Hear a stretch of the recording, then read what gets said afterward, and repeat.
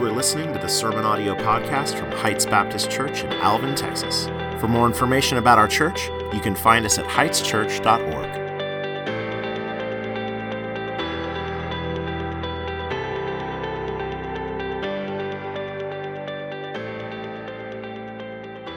All right, so Revelation 19 is where we're going to be. I want to open us up in a word of prayer.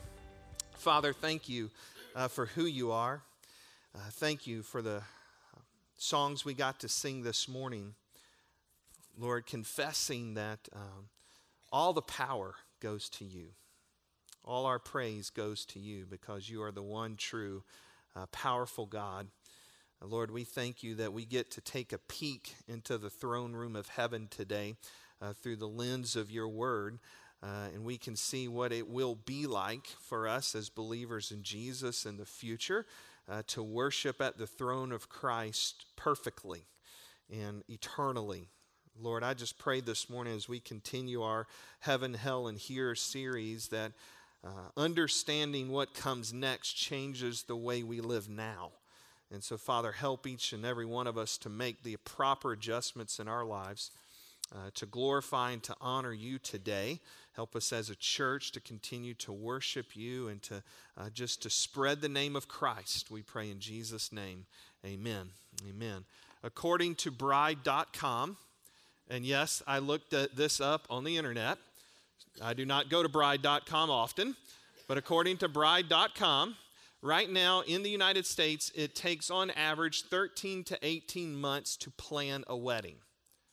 Now, if you think, yes, proper response by a guy, you know. What is the answer to that? All the ladies are like, yeah, 13 to 18 months. But if you think of a typical wedding, who is the star of the show? It's the bride, right? I mean, you just think about it. The bride gets her own song down the aisle. It's called the bridal march, right? Everyone stands up and looks at the bride when she's walking down. The bride will receive a dress that probably she will keep the rest of her life, maybe pass on to her daughter one day. But you think about the bride is really at the center of a wedding. She's the star, the focal point. I mean, the poor groom is often just ushered in from the side door with the pastor. He has rented a tux or a suit that more than likely another man will wear next weekend at his wedding. And so in our Western context, it's the bride that is at the center of the wedding. But John, in this day and time, when he writes Revelation 19, the bride is not the center or the focal point of the wedding then, but it was the groom.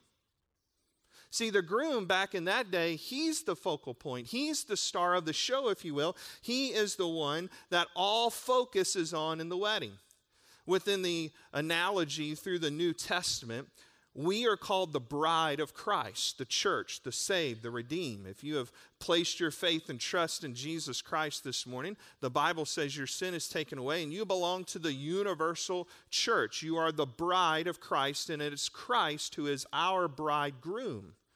And so this morning, when you walk through this passage with me and we look at this marriage supper of the Lamb, we're going to see that the focus is not on the bride, but the focus is rightly on the bridegroom.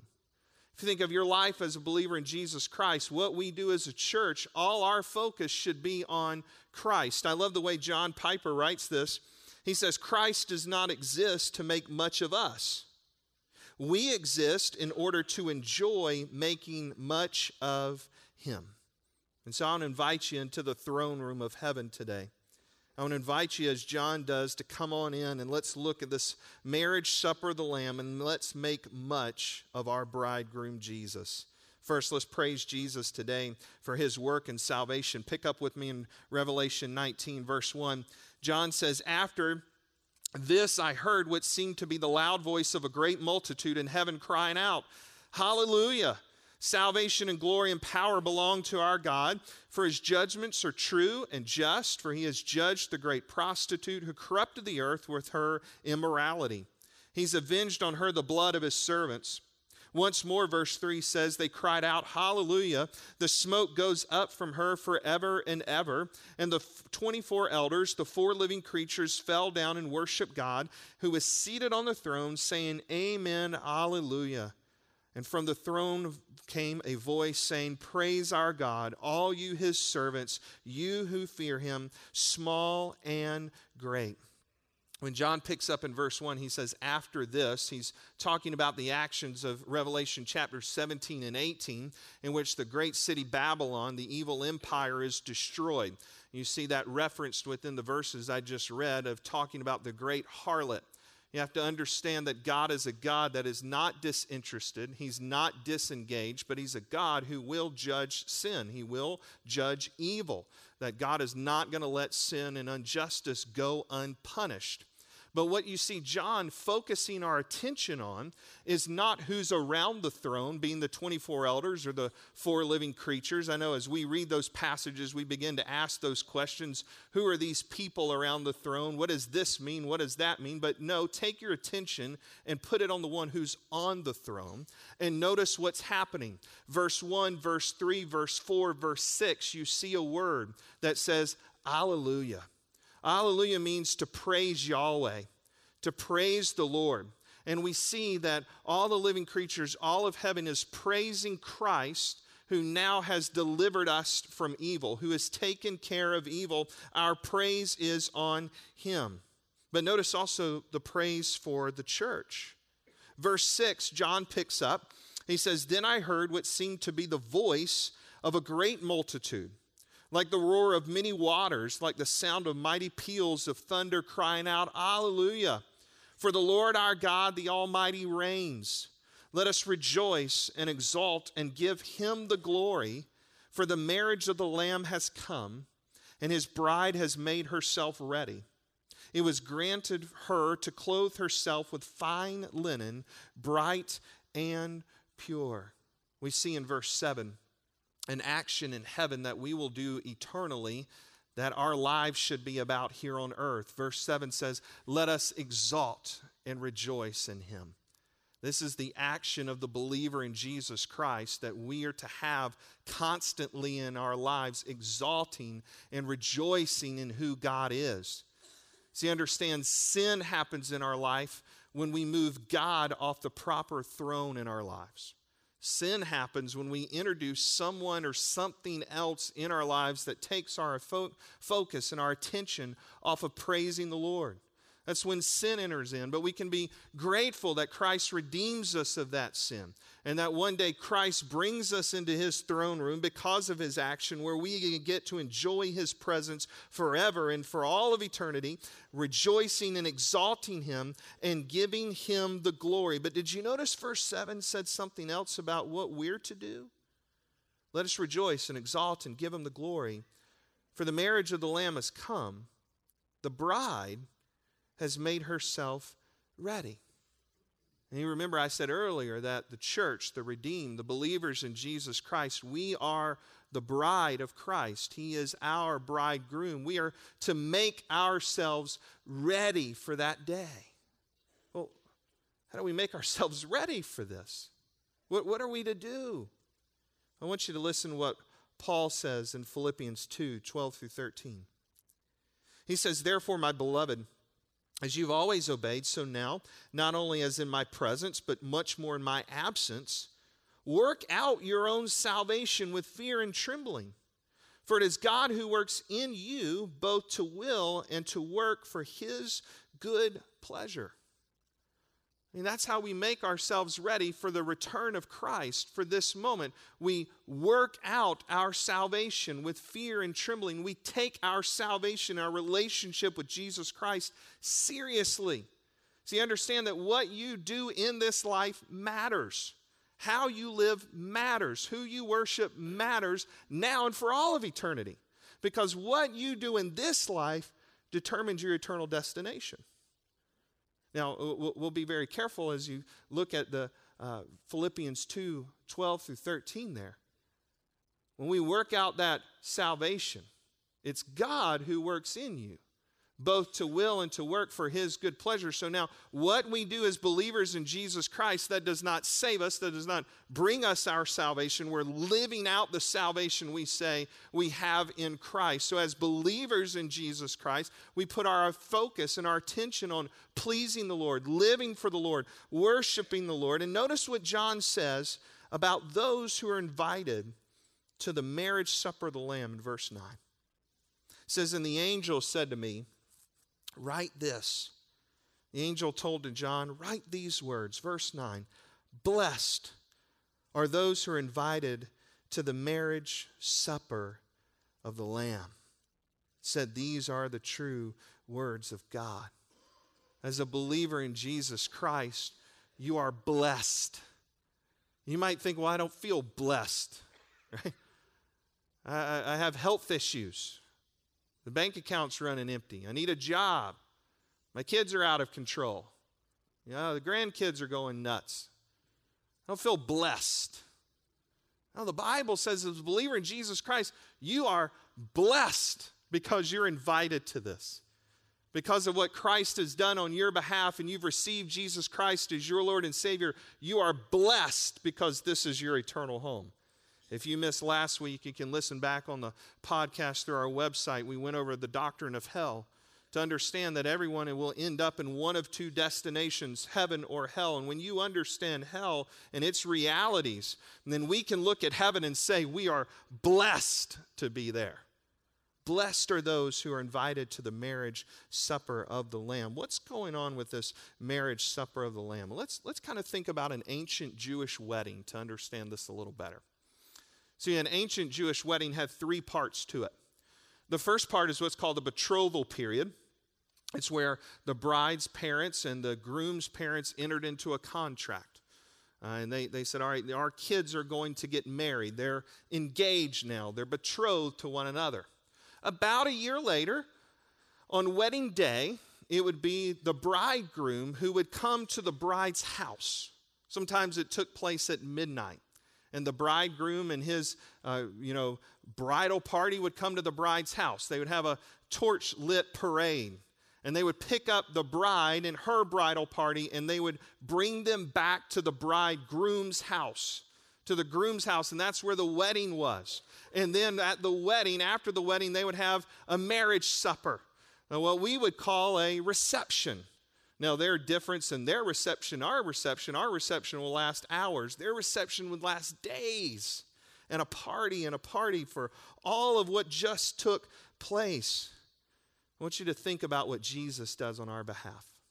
It's Jesus who purchases your salvation by his blood on the cross. When Christ died on the cross, he took your sin upon himself. 1 Corinthians says that it is Christ who bought you, redeemed you by his blood. There is coming a day, what we call the rapture of the church, where the bridegroom comes for his bride. Then the rapture of the church, some believe maybe it takes place before the 7-year tribulation, in the middle, or at the end. But there's coming a day in the point in time where Christ will call up all the Christians here on earth, and he'll say, it's time, my bride, to come home. Everybody good with that? Amen? Right? You know, and some people are always like, Lee, you got to pin yourself down. Are you pre-tribulation rapture, mid-tribulation, post-tribulation? I'm for it, right? You know what? I can give you my best educated guess, but I am pro-rapture of the church. I am for Jesus coming for his bride anytime he wants to and say, it's time to come home because the wedding is about to take place. And then it's the marriage supper. Blessed are all those who are invited to the marriage supper of the Lamb, where we will join from every people from every tribe, tongue, and nation sitting around the throne, feasting, enjoying the presence of our Savior from all of eternity. Will we eat at the marriage supper of the Lamb? I have no idea. I know some of you are already starting to think of these questions. What will we eat? Hopefully Chick-fil-A. I don't know. I know if there is food there, there will be pulled pork barbecue there, Eastern North Carolina style, just because that's the best. I don't know. But what will we do? We will sing hallelujah to the Lord who sits on the throne for all of eternity. Blessed are those who are invited to the marriage supper of the Lamb.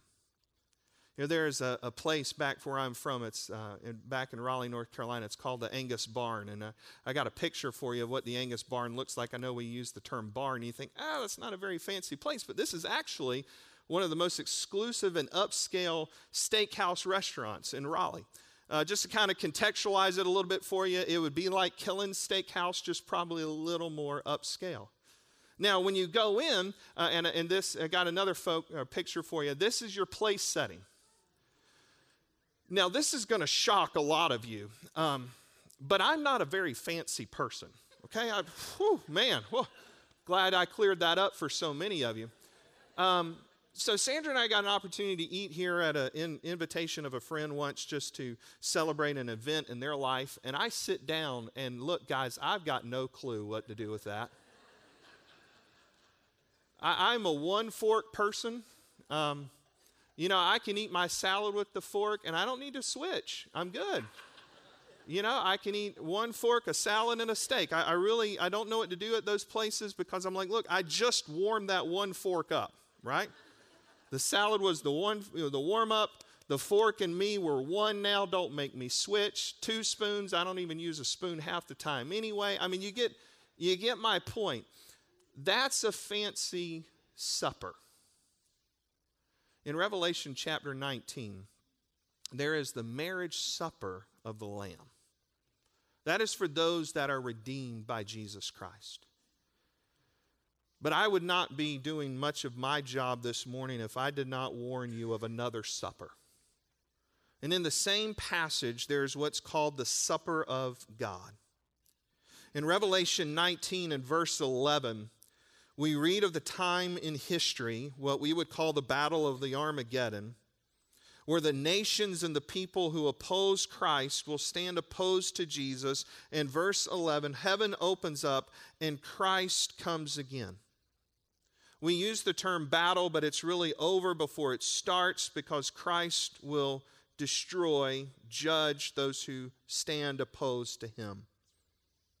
And then in verse 17 through 18, we read these words. John said, "Then I saw an angel standing in the sun, and with a loud voice he called to all the birds that fly directly overhead, 'Come gather for the great supper of God, to eat the flesh of the kings, the flesh of the captains, the flesh of the mighty men, the flesh of the horses and their riders, the flesh of all the men, both free and slave, both small and great.'" I want to ask you this morning, which supper will you attend? Christ is inviting you to the marriage supper of the Lamb. You have an open invitation to heaven today. Christ says, "I came to redeem you, not judge you." But understand, those who are in hell for all of eternity are those who put their hands up constantly to God today saying, "I don't want you now." There comes a point where God will say, "Well then, I don't want you forever because you've constantly told me no." Friends, don't tell him no.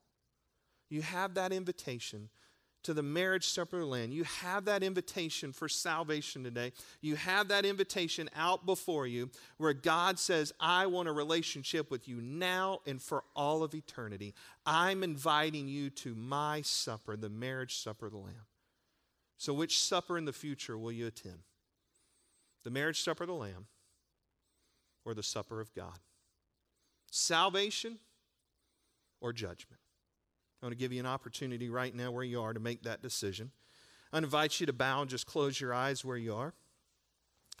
This morning, if you are a believer in Jesus Christ and you have placed your faith, your trust in Jesus, I want to invite you right now just to pray and to say, "Father God, thank you for that salvation that I have in Christ."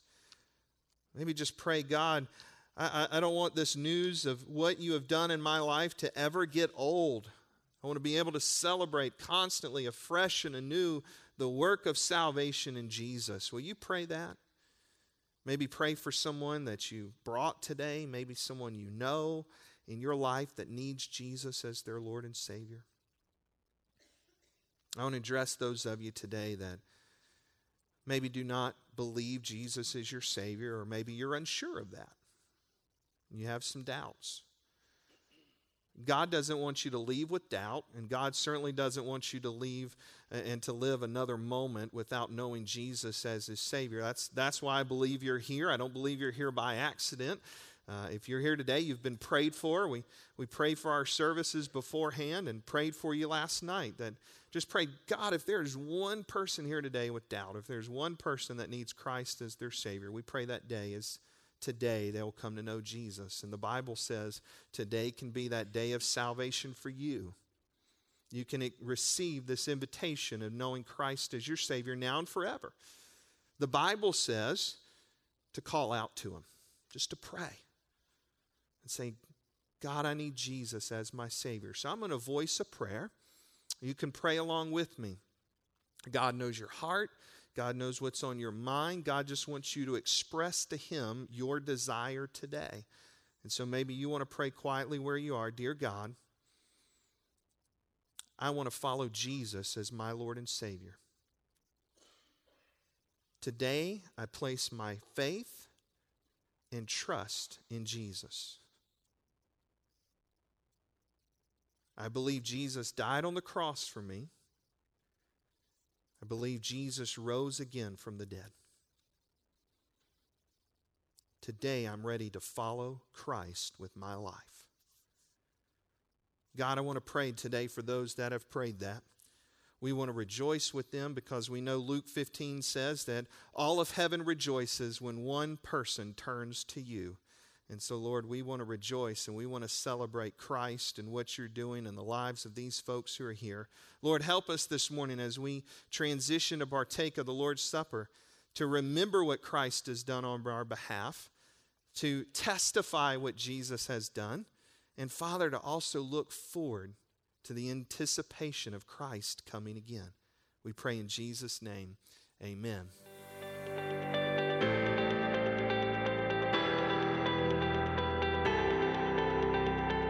Thank you for listening to the Sermon Audio Podcast from Heights Baptist Church in Alvin, Texas. On Sunday mornings, we have life groups for all ages at 9 a.m., followed by worship service at 10:30 a.m. For more information about how to support the ministry of Heights Baptist Church, go to heightschurch.org/give.